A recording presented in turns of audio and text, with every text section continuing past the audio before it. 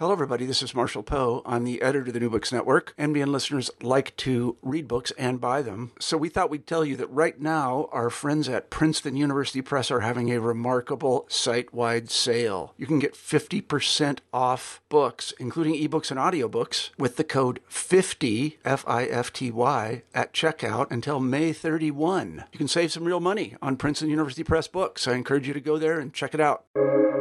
Welcome to the New Books Network. Hi, and welcome to New Books in Genocide Studies, a channel on the New Books network of podcasts. My name is Kelly McFall from Newman University, and I'm host of the show.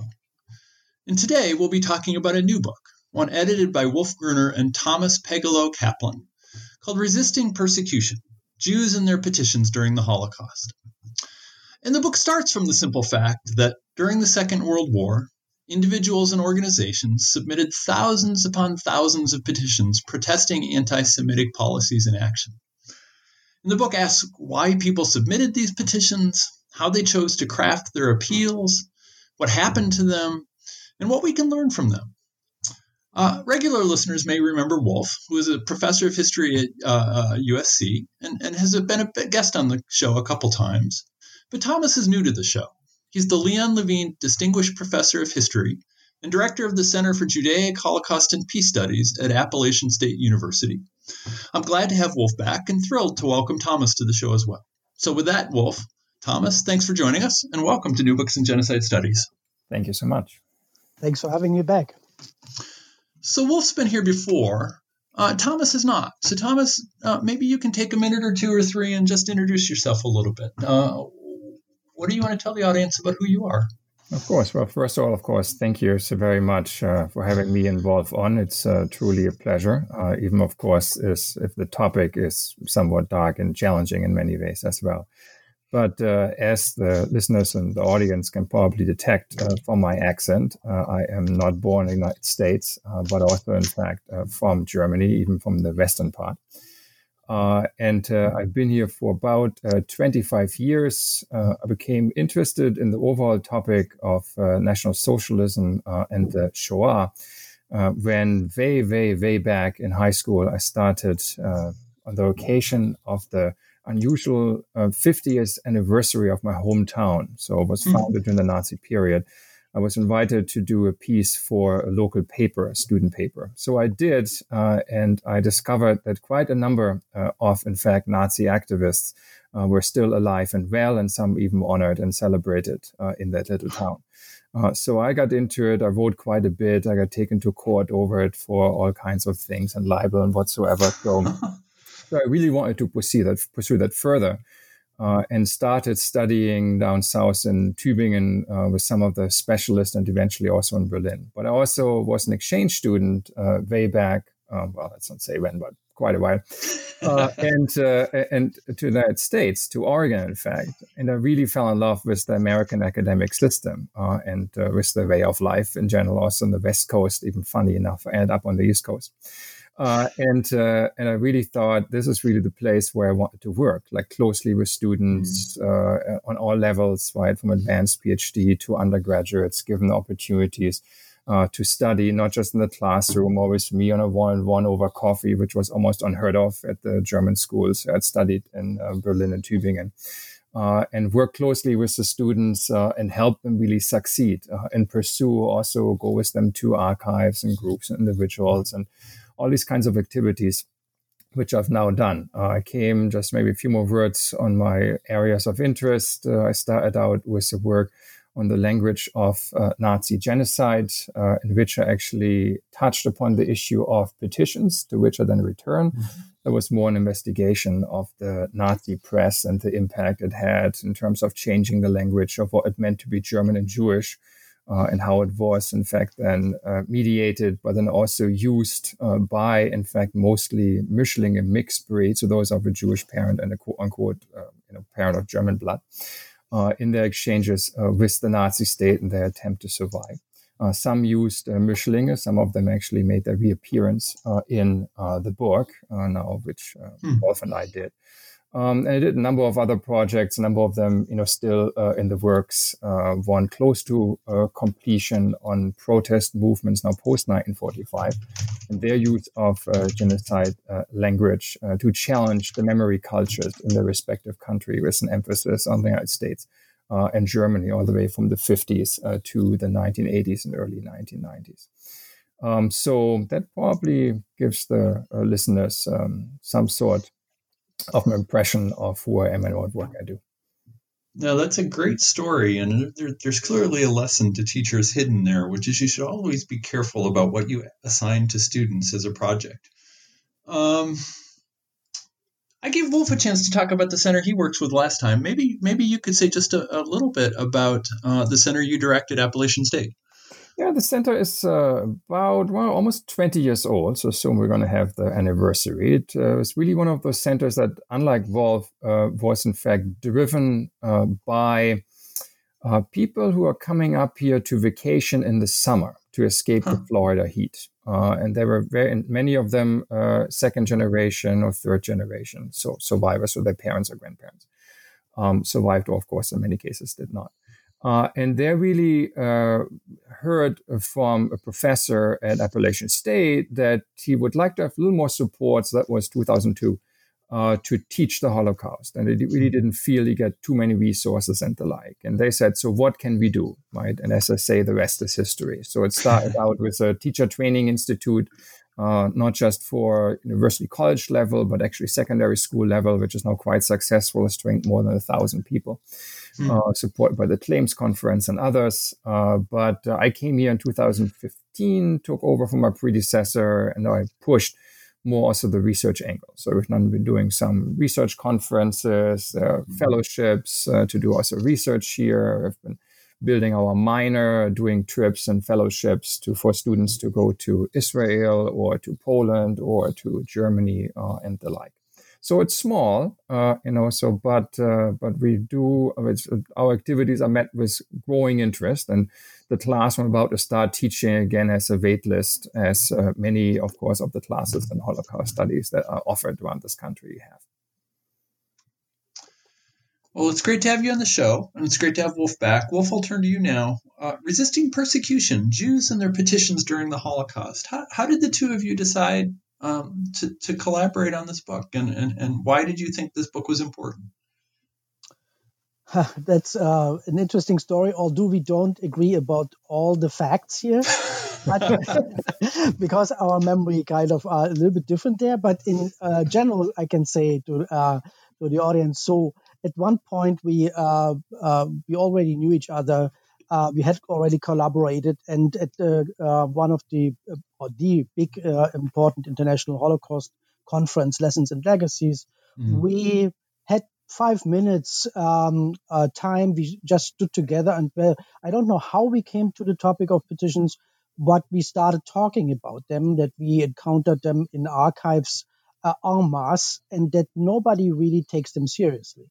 And we quickly discovered that we both kind of were a little bit annoyed about this fact. And we both had seen them, we had worked with them, but also we both had never really kind of consistently and more systematically thought about what they actually mean, what they meant at the time for the individuals who wrote them and who authored them.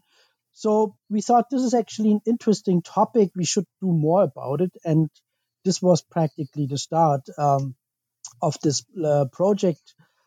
We first did together a small panel at the Association for Jewish Scholars, Jewish Studies, where we both presented, invited some Tim Cole, who's also in the volume, to present, and invited the very prominent scholar Marian Kaplan, who had touched a little bit upon this in her books. And we saw that the discussion afterwards was very lively, and people really appreciated that we tried to kind of do a retake on these petitions, and we write this in the book, which were, for most scholars, including, I think I have to admit, myself, in the beginning thought a little bit as kind of written on paper, but in vain.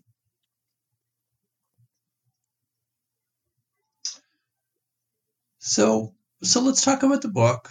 And maybe the place to start, and I'll ask Thomas to start with this. How are you defining petitions?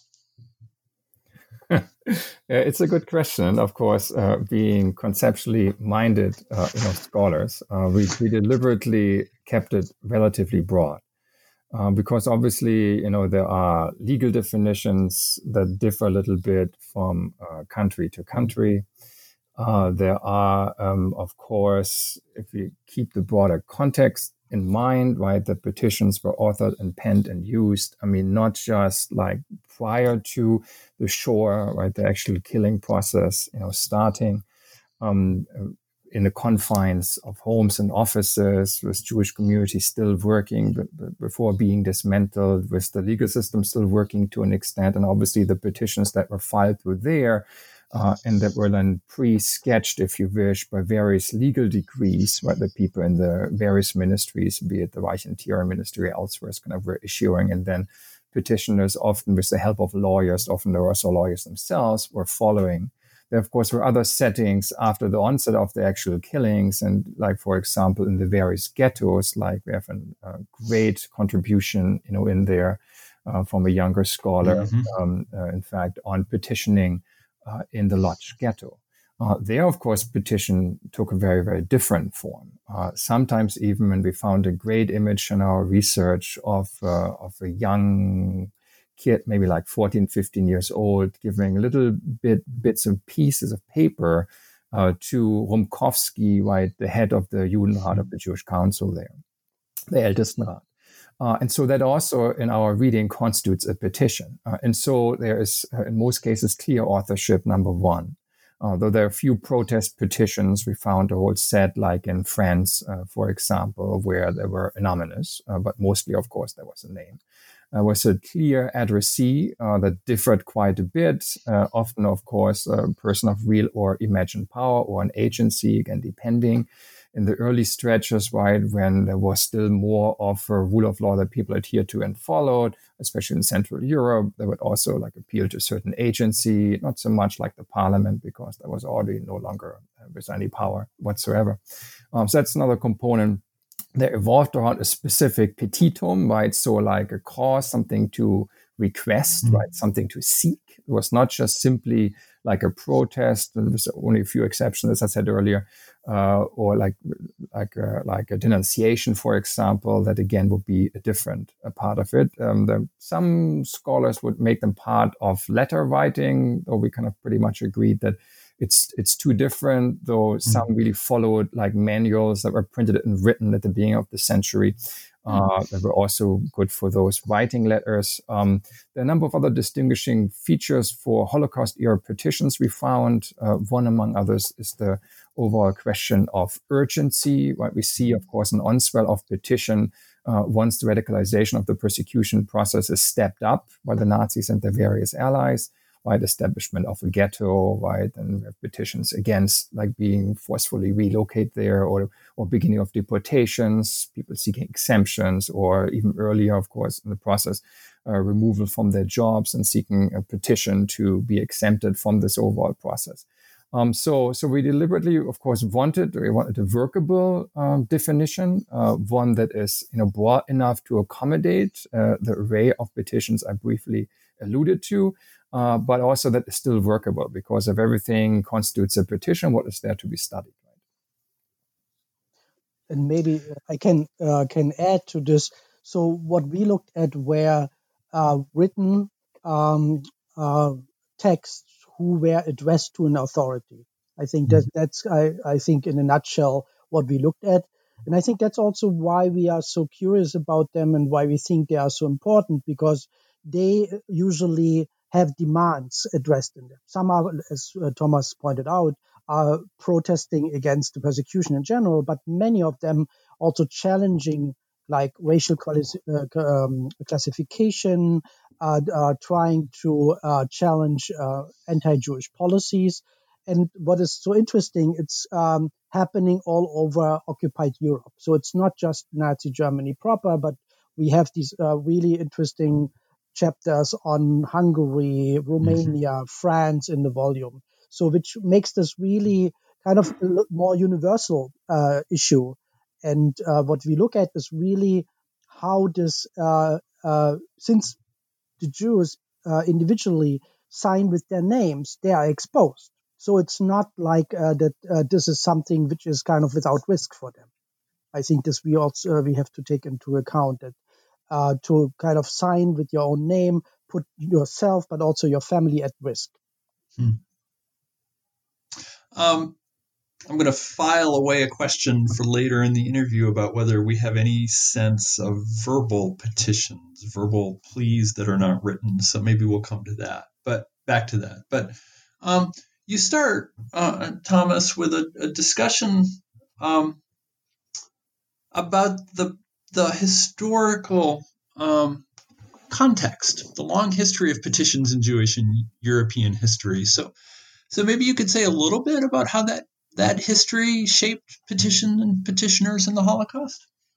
Yes, of course. That's in part, which we identify as or outs as, if you wish, like as historians by training, right? That context is key, right? While, of course, we now singled out specific sets of petitions like that, as Wolf has pointed out, of course, stretched all over Europe and actually beyond the European continent. We, of course, wanted to make sure, and was very obvious and very important for us once we started reading more and more of them, that there's a longer history they were drawing on, both more immediate, but then also really a much, much longer one that in the earliest instances, stretches back, in fact, to antiquity, into the Roman Empire. And some of the petitions also by Jews that were filed there and often even directed to really literally to the emperor, sometimes during the Republic, of course, to different authorities. And these were in many ways quite different, more supplications, more, of course, with an overall language that was very submissive, much more so than the later turn to a more legal phenomenon when by the 19th, late 18th century, they were actually enshrined in constitutions. There was really a constitutional enshrined right like we have today to petition a parliament or any, in fact, upper agency that could make the change requested by the citizen. But all of those elements, right, both the supplication to an absolute ruler or then the more legal components, right, so addressed to parliament, to a government or whatsoever, all of those components were actually taken up and used by petitioners during the Shoah. And of course, they were adjusted as needed. To, in fact, the situation, which then differed, of course, quite wildly. The situation was very different. I already mentioned the Lodz ghetto, but other parts, of course, of German-occupied Eastern Europe, for example, where there was much more arbitrariness and where the SS and others, could kill without little repercussion, consequences, or whatsoever, even if they violated whatever law. That, of course, was different in Vichy France, or different, of course, in other parts, even from Romania or Bulgaria. So again, that also depended, and the petitioning strategies were adjusted according to some of those longer and broader strands that had evolved through history, and in fact were in many cases also well documented and also known by and documented by various communities or in publications or archives and stuff like that. And maybe I can add, it's important, I think, to have in mind that petitions work differently in different historical settings. So when they evolved, first they were a means for kind of ordinary people to address an authority like a king. Later, they were inscribed into kind of political procedures, like you could address a parliament. And even if you could not vote, you could write a petition. But for us, more important was actually that in dictatorships, they have a very specific function. Petitions in dictatorships, as we know from research about, for example, let's say the communist dictatorships, and I know this from my personal experience as having grown up in East Germany, petitions are the only means what you have when you are excluded from political representation. Because in these kind of centralized authoritarian states, you can address the ruler with a petition. So, for example, in East Germany, people knew if you want, for example, a new kind of house, or if you want to protest, you need to write a petition to the East German the head of the East German Communist Party. And that's what people did, and often with success if they wanted something. So this was the only way how they could actually voice their opinions, their grievances. And very similar, we see this also during the Holocaust. Since the Jews were excluded from any political representation, this could practically cross the authoritarian divide and was a way to express your political opinion. So, Wolf, you've got this wonderfully rich essay in here about Germany and Austria, and I'm going to ask you to use it as kind of a lens to maybe address some broader questions. So I'll start with a simple question. Who is it that submits these petitions? Yeah, so this is interesting. It can be everybody. So we have petitions of very well-educated doctors, lawyers, but we have also petitions of the owner of a tobacco store. So we have petitions of men, but also we have petitions of women. We have petitions of young people authored by young people, but also by old people. So it's not really that we can identify their, let's say we have more certain strands who are more prone to this, because under these circumstances of oppression, and seeing this as one of the few possibilities to address a kind of the oppressive regime, almost everybody could kind of use this tool. However, there are some tendencies. So if you have people who are more literate, they are more prone to write petitions. But we have examples in the volume where, for example, illiterate people would join others writing a petition or authoring a petition, or they would have lawyers or community leaders or community staff from Jewish communities to help them write petitions. So I guess the flip side of the question is, who is it that they submit them to?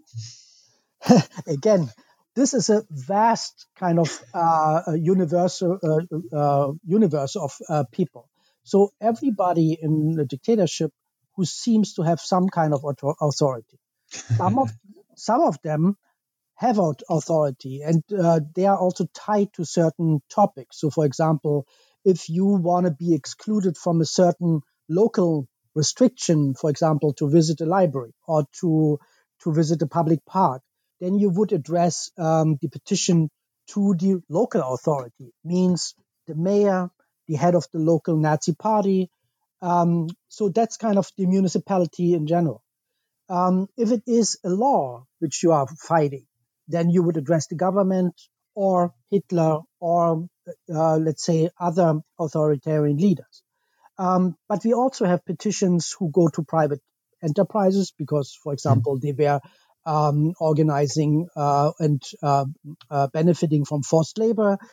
You have private organizations. So there is a vast array of different people who were addressed, and not the least the actual perpetrator organizations, like in Germany, the Gestapo, the SS, the Nazi Party, and the equivalent institutions in other countries like Vichy France or Romania. And just to add, I mean, the dynamic also changes over time. So what you see is that while we have a relatively broad array of petitions in Nazi Germany for exemptions, or in Vichy France and the like in 1940, of course, in Germany much earlier. By 1942, much of that is really suppressed, and the German authorities, be it the SD or the Gestapo and the like, no longer want, Jews to, or allow them, in fact, to petition a broad array of agencies. So there's only one channel left, and mainly, in fact, these are going through those organizations that the Gestapo set up. So Jewish organization, right, by force established by, in fact, the Nazi authorities, right, be the UGIF in France, or the Forced Organization for All Jews, Foreign and Domestic in France, or be it the Reichsvereinigung, in fact, or Forced Organization for Jews in Germany. Those defined as Jewish by the Nazi state. And so all the petitions had to be directed to them. Then they have to weed out which is legitimate or not.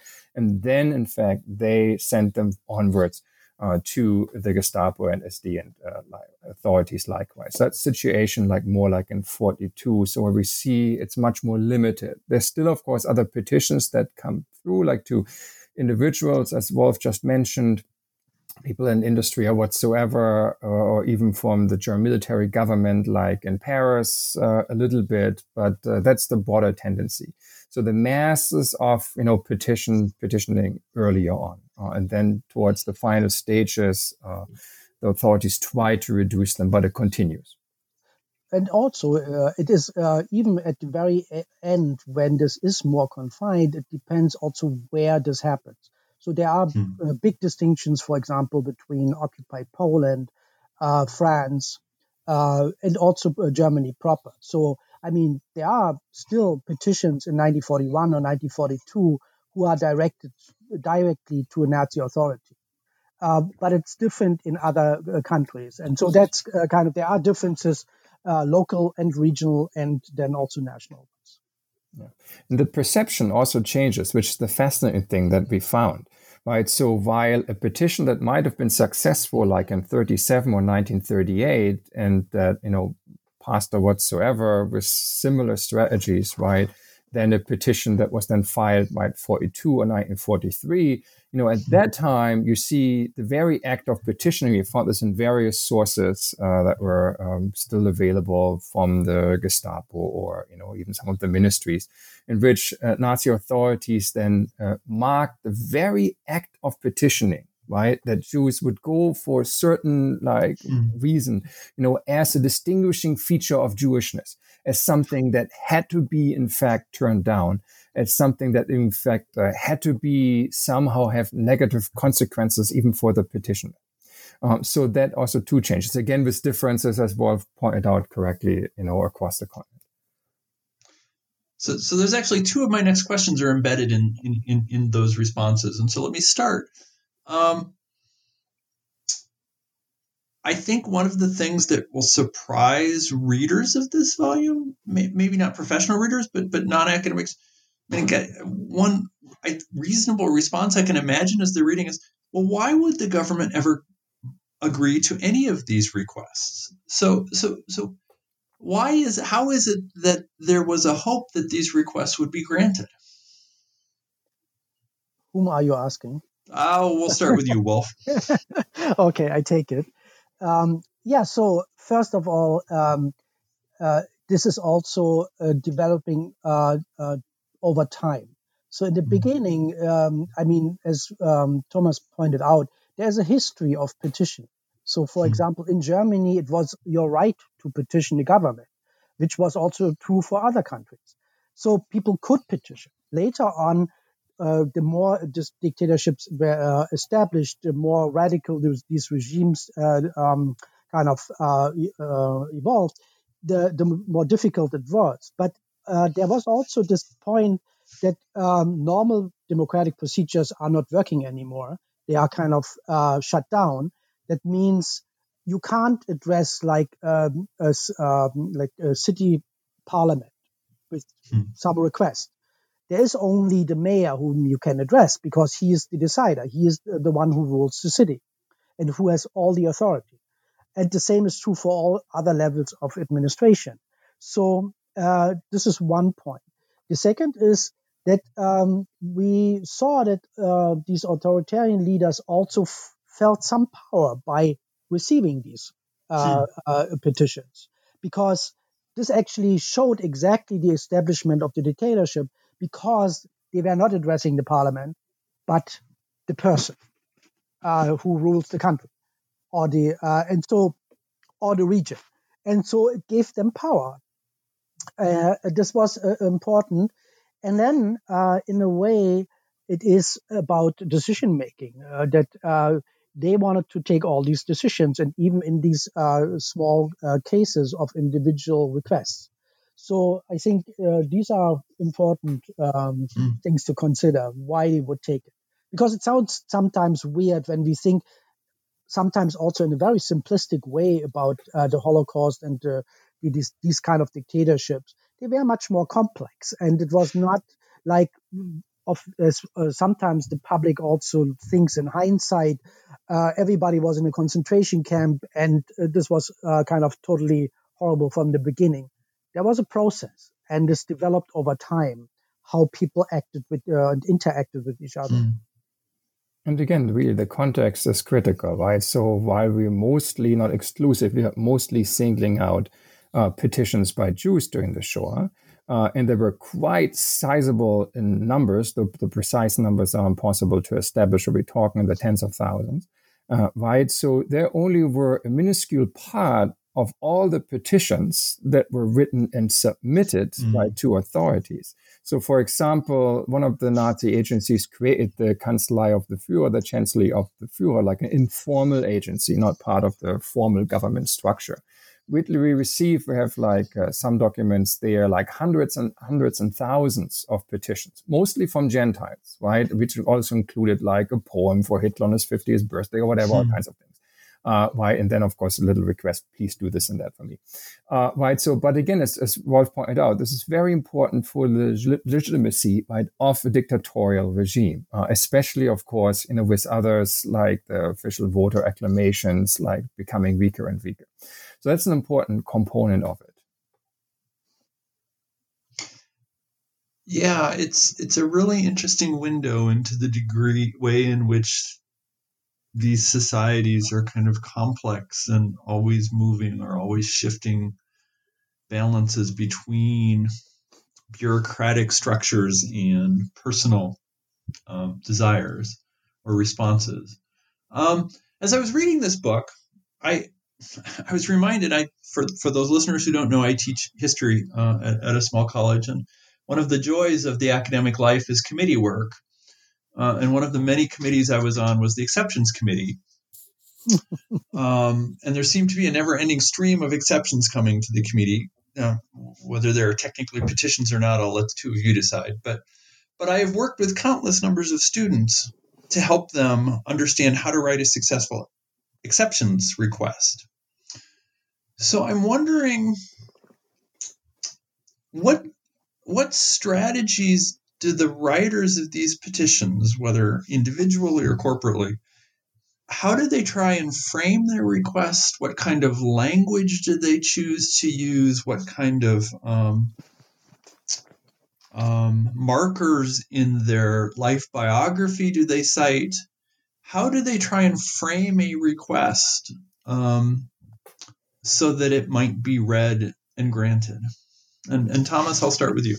That's, of course, the fascinating part, and also adds to the complexity, right? Because, like, almost by definition, to write a petition that would come close or close enough to being granted in the end, the authors, in fact, had to adopt a language, had to adopt a way of authoring it that would appeal, right, to the petition agency or individual. So in many cases, as I also have argued elsewhere, they were forced to speak Nazi in some cases, right? Use Nazi terminology and the like. And in some cases, that even didn't go away for the survivors after the war when they laid claim to reparation or whatsoever. They again had to identify themselves in certain ways and things like that. But for us, the important point to make, and Rolf takes it even a little further, which is great, is that at the very same time, these, of course, were also acts of resisting in many cases, not all, but in many cases. So there is this tension there. But we also, of course, traced cases in which petitioner would adopt a radically different language and would challenge up right from the front, right, this Nazi ideology is like humbug and doesn't make any sense. And there's literally you found some of those. But you can imagine what happened to the authors, right?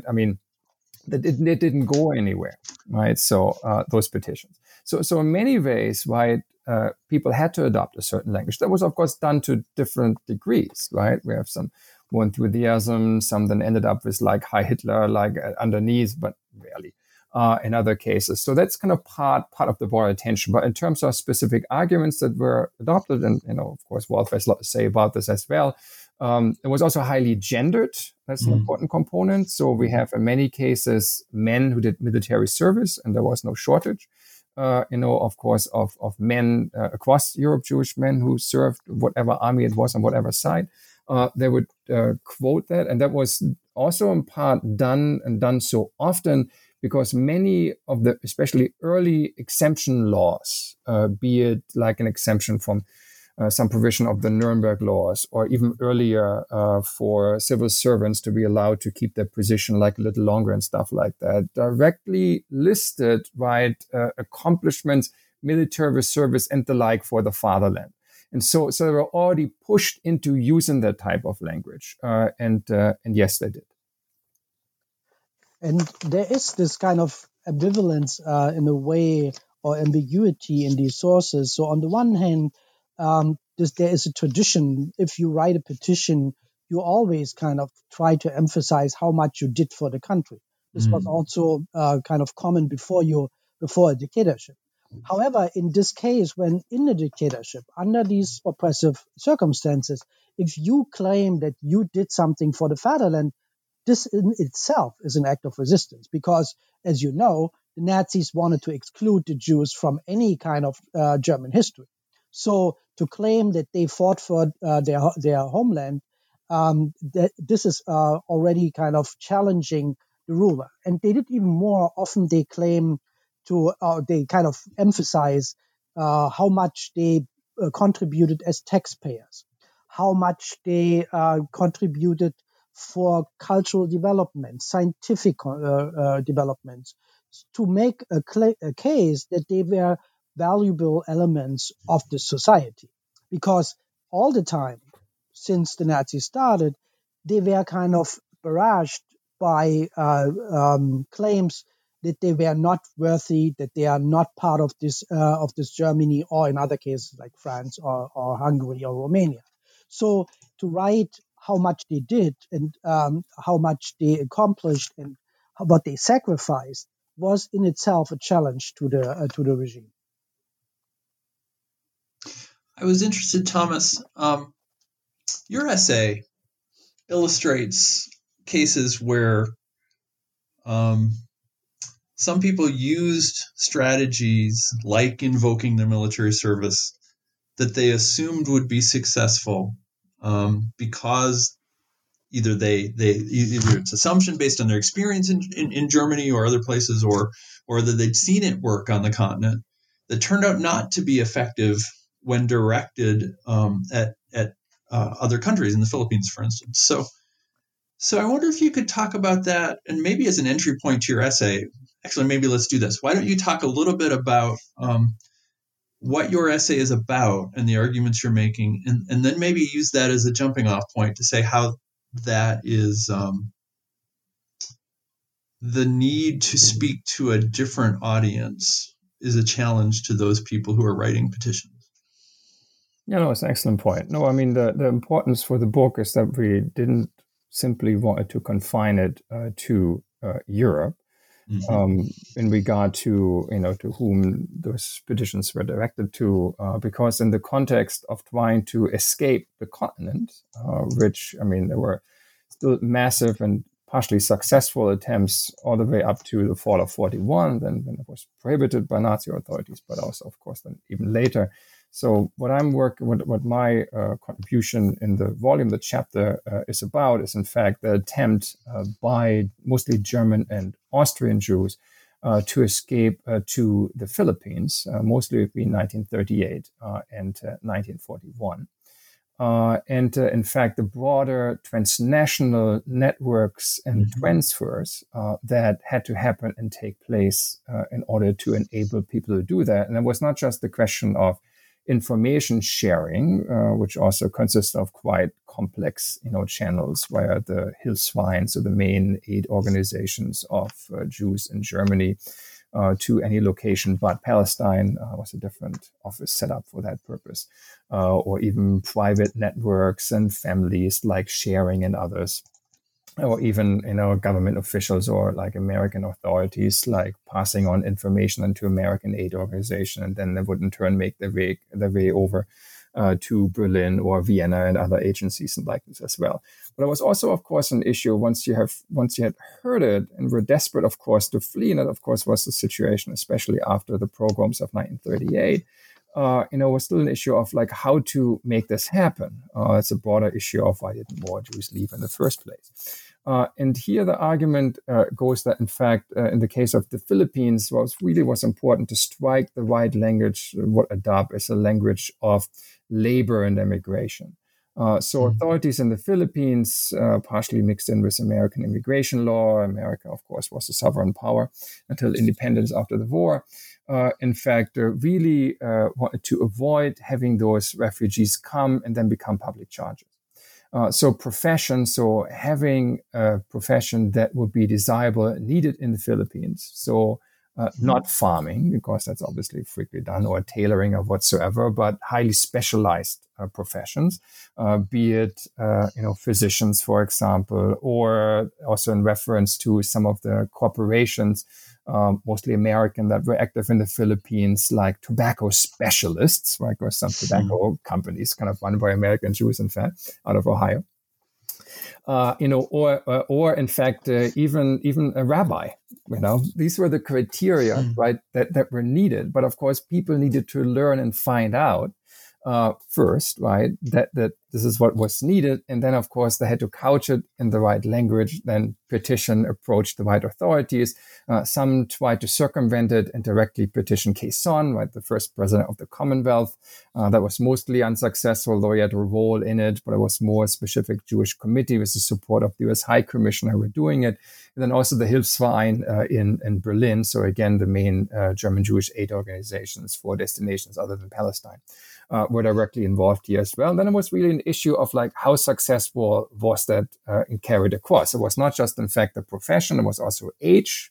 As you can imagine, if you're too old, right, you would not be successful. Well, there's a question of language ability, quite plainly. I mean, nobody expected to speak Tagalog, but certainly Spanish and English. So that was another one. But even that, and showing the importance of petitioning and language, there were a number of cases, right, in which people still succeeded to be admitted, even if they didn't meet those desired professions and some of the other criteria. And this, again, speaks to the importance of petitions in the first place. But here, really, for that chapter, what we had in mind was to widen the scope, also question a little bit like the Eurocentric nature of the Holocaust, which on first thought, of course, is like, well, that's where all the killings, or most of them, were carried out.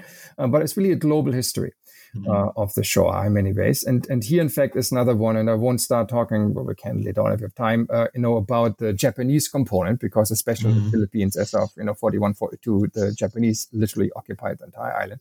And then the petitioning continued to Japanese authorities. So again, also had a different component to it. You all mentioned gender, and I wanted to ask you about that. So I guess I'll ask Wolf to start. What else can we say about gender and petitions? How often did women write petitions, and did they write them in different ways, and were they received in different ways? What do we know about this? So when we look at the volume, there are several times and places where women would more likely to write petitions. So, for example, when we think about the program in November 1938, the euphemistically called Kristallnacht, there were 30,000 Jewish males taken into custody and then brought to concentration camps. This was the moment in time where many women in Germany, Jewish women, would write petitions to release their husbands. So there's a clear kind of point in time where overwhelmingly women were writing these petitions. Interestingly, in some ways, we also found that when women were writing petitions on behalf of their men, they sometimes used kind of patriarchal stereotypes, like pointing to the military service of their husbands or their brothers or family members whom they wanted to kind of get released. So that's interesting that they use sometimes the same language there. But Thomas, if you want to add to this.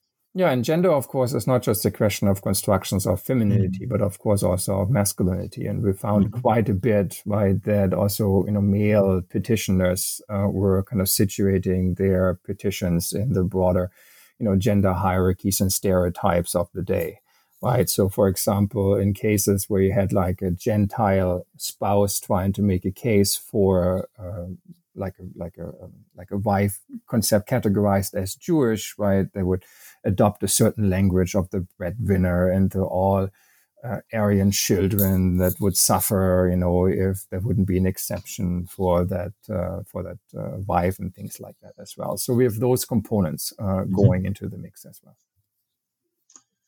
So we don't have time to talk about a lot of the essays individually, but I would like to ask about one or two of them. And one of them, Wolf already mentioned, Tim Cole, essay on Budapest and ghettoization there and in Hungary, which I thought was fascinating and was an illustration of how looking at petitions can say something important about the broader nature of the Holocaust that you might not recognize without looking at these petitions. So either one of you, and I don't really care who, can you talk a little bit about this essay and what he found out about ghettoization in Budapest from these petitions?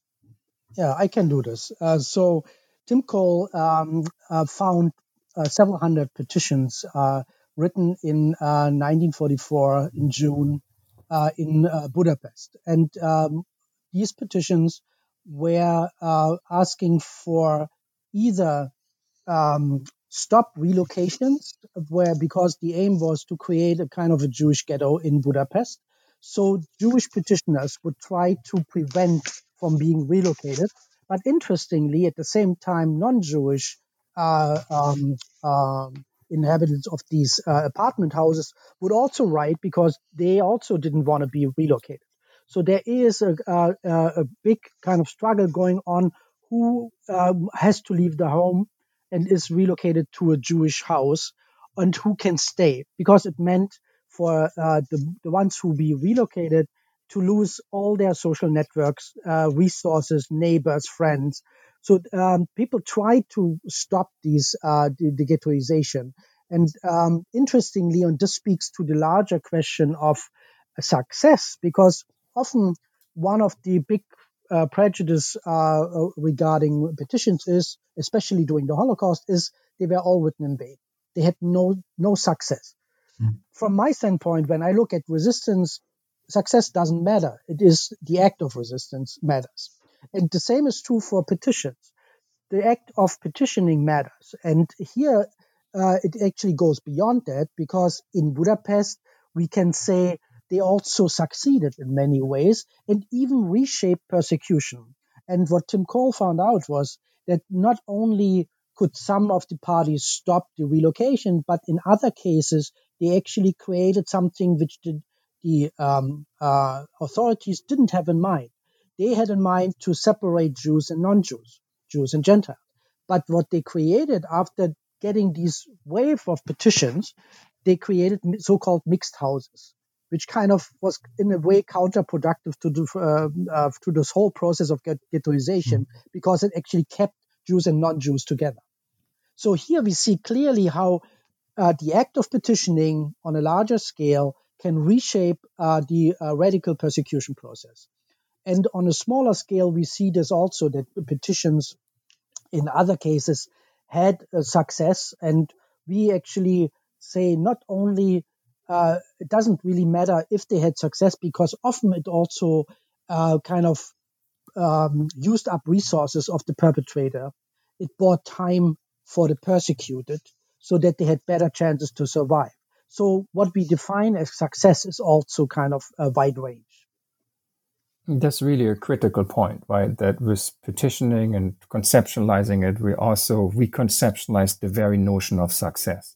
Right, where previously scholars like Hilberg and others always point out, well, show me the success, right? Even they would argue in cases where they were given an exemption, like in 41, then in 43, when the Gestapo took over, like from the Interior Ministry in Germany or elsewhere and stuff like that, they would just go after the same person and get them anyhow. And in a number of cases, that's undoubtedly the case, but also in many more, it is not. And it's the issue of really buying time, as Wolf had pointed out. Right, it's important to be aware that even in order to go underground successfully, go into hiding, as many people did, like thousands in Berlin alone, or Vienna, for example, right? So it needed quite some preparation, right, to escape, like to Lisbon, like or other places or whatsoever. So it was still feasible. Also required like resources, preparations, and whatsoever. So by petitioning, it's not to say that in all cases a petitioning process that was still ongoing wasn't disturbed by the security police or whatsoever. In some cases it was, but in many cases it wasn't. It really bought them invaluable time to succeed in this way. Not always did they, of course, then survive in the end, but in many cases they did, or some of the relatives and the like. And that's really important. As is the other point, it's important to stress this again, right? That despite the power differential, we are not naive. Of course, right? There was not equal power influence by Jewish organizations or individuals vis-a-vis fascist authorities. Of course, that was not the case. But nonetheless, right, even within this unfavorable power differential, Jewish petitioners succeeded time and again, as Tim Kohl has shown with the redefinition of like mixed houses, or in other cases where petitioners introduced like some imaginary categories like three-quarter Aryan or Aryan religious Jew or whatever, all kinds of things, that really gave them this much needed reprieve, and their families too.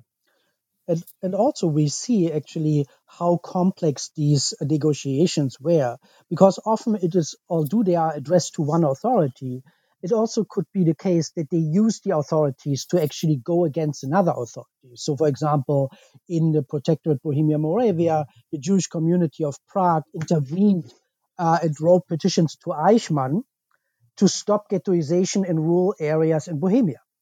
And in some cases, they succeeded. So here you have kind of also the involvement of a variety of institutions which are not immediately addressed, but actually are the addressee of the petition. Yeah, that complexity of that brings me to the other essay I wanted to ask you to address, and I'll invite Thomas to do that if you feel comfortable with. And I'm sorry, I don't know exactly how to pronounce her name. I'm going to guess it's Ksenia Bejtka. Is that right? Ksenia Bejtka. She talks about petitions to Jewish councils, to a specific Jewish council. So can you talk about what she concluded and what she found? Yeah, I briefly mentioned that early on to give an impression of the breadth, scope, of petitioning.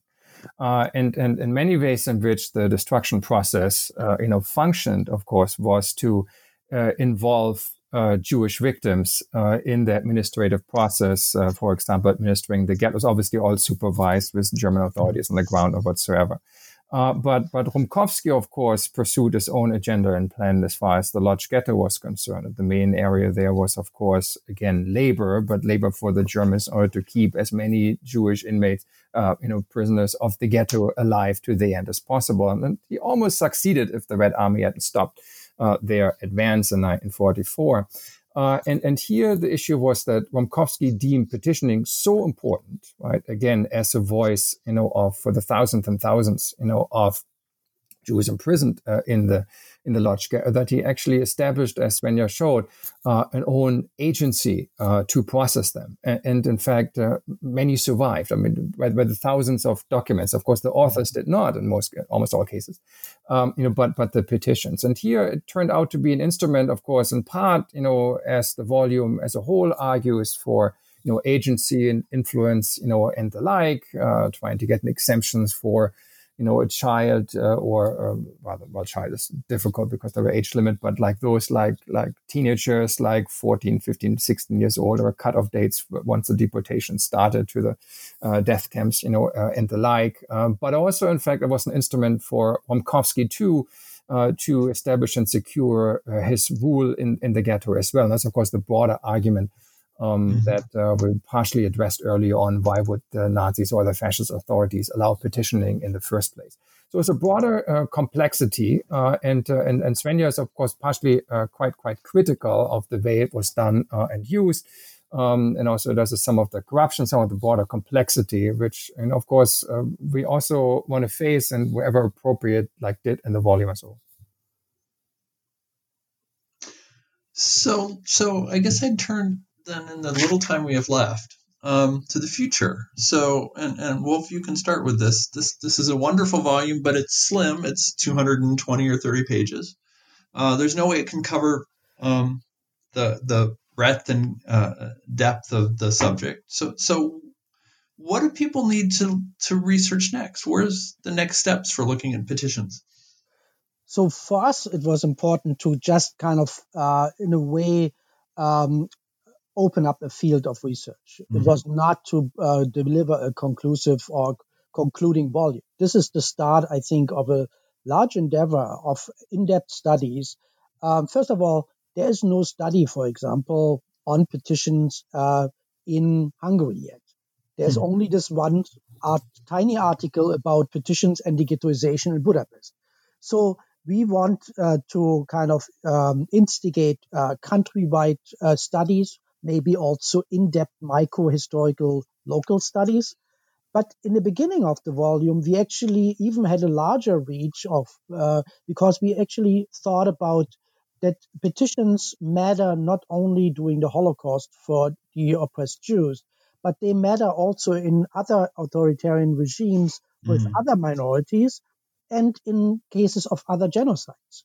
So we thought that actually this also opens up the possibility to revisit beyond the resistance of these individual Jews during the Holocaust, also to look at, for example, I did some research on indigenous people in Bolivia. They also used petitions to kind of address the authorities, which in this case was a post-colonial republic, but it was in a way a heavy discriminating regime against indigenous people. So I think it opens up many avenues for new research and really to revisit what these petitions in these oppressive circumstances are, that they are in many cases documents or evidence of contestation, challenges, and resistance. And so it was never really our intention, of course, to close the overall topic with that volume. It was really, as Wolf correctly pointed out, of course, our contribution to have scholars revisit these really fascinating and important, sources from all points of the spectrum to grasp other aspects of the Shoah even further.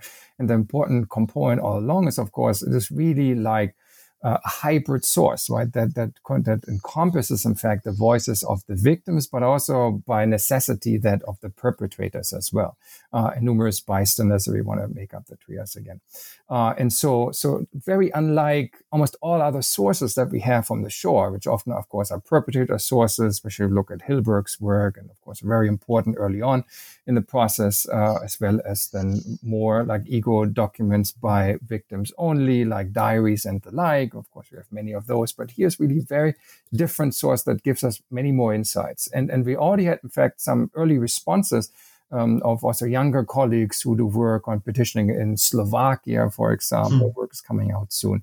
So there's really more in the works. There's not much about Italy. I had some conversations there with the colleague Yad Vashem, for example, as well. So that's really the idea to have much more kind of research being done and come together in a number of venues. And as Wolf has pointed out, it is not, of course, just the Holocaust. And many years ago, they didn't pursue it further. But of course, now they're going to do that at some point. I organized a panel at the American Historical Association on petitioning, in which we had like slave petitions. I talked about petitions to the Führer, another colleague about resistance in Cuba in the 19th century, kind of, and the like. There's really a lot there. And of course, Wolf worked a lot about some other aspects of this as well in different projects.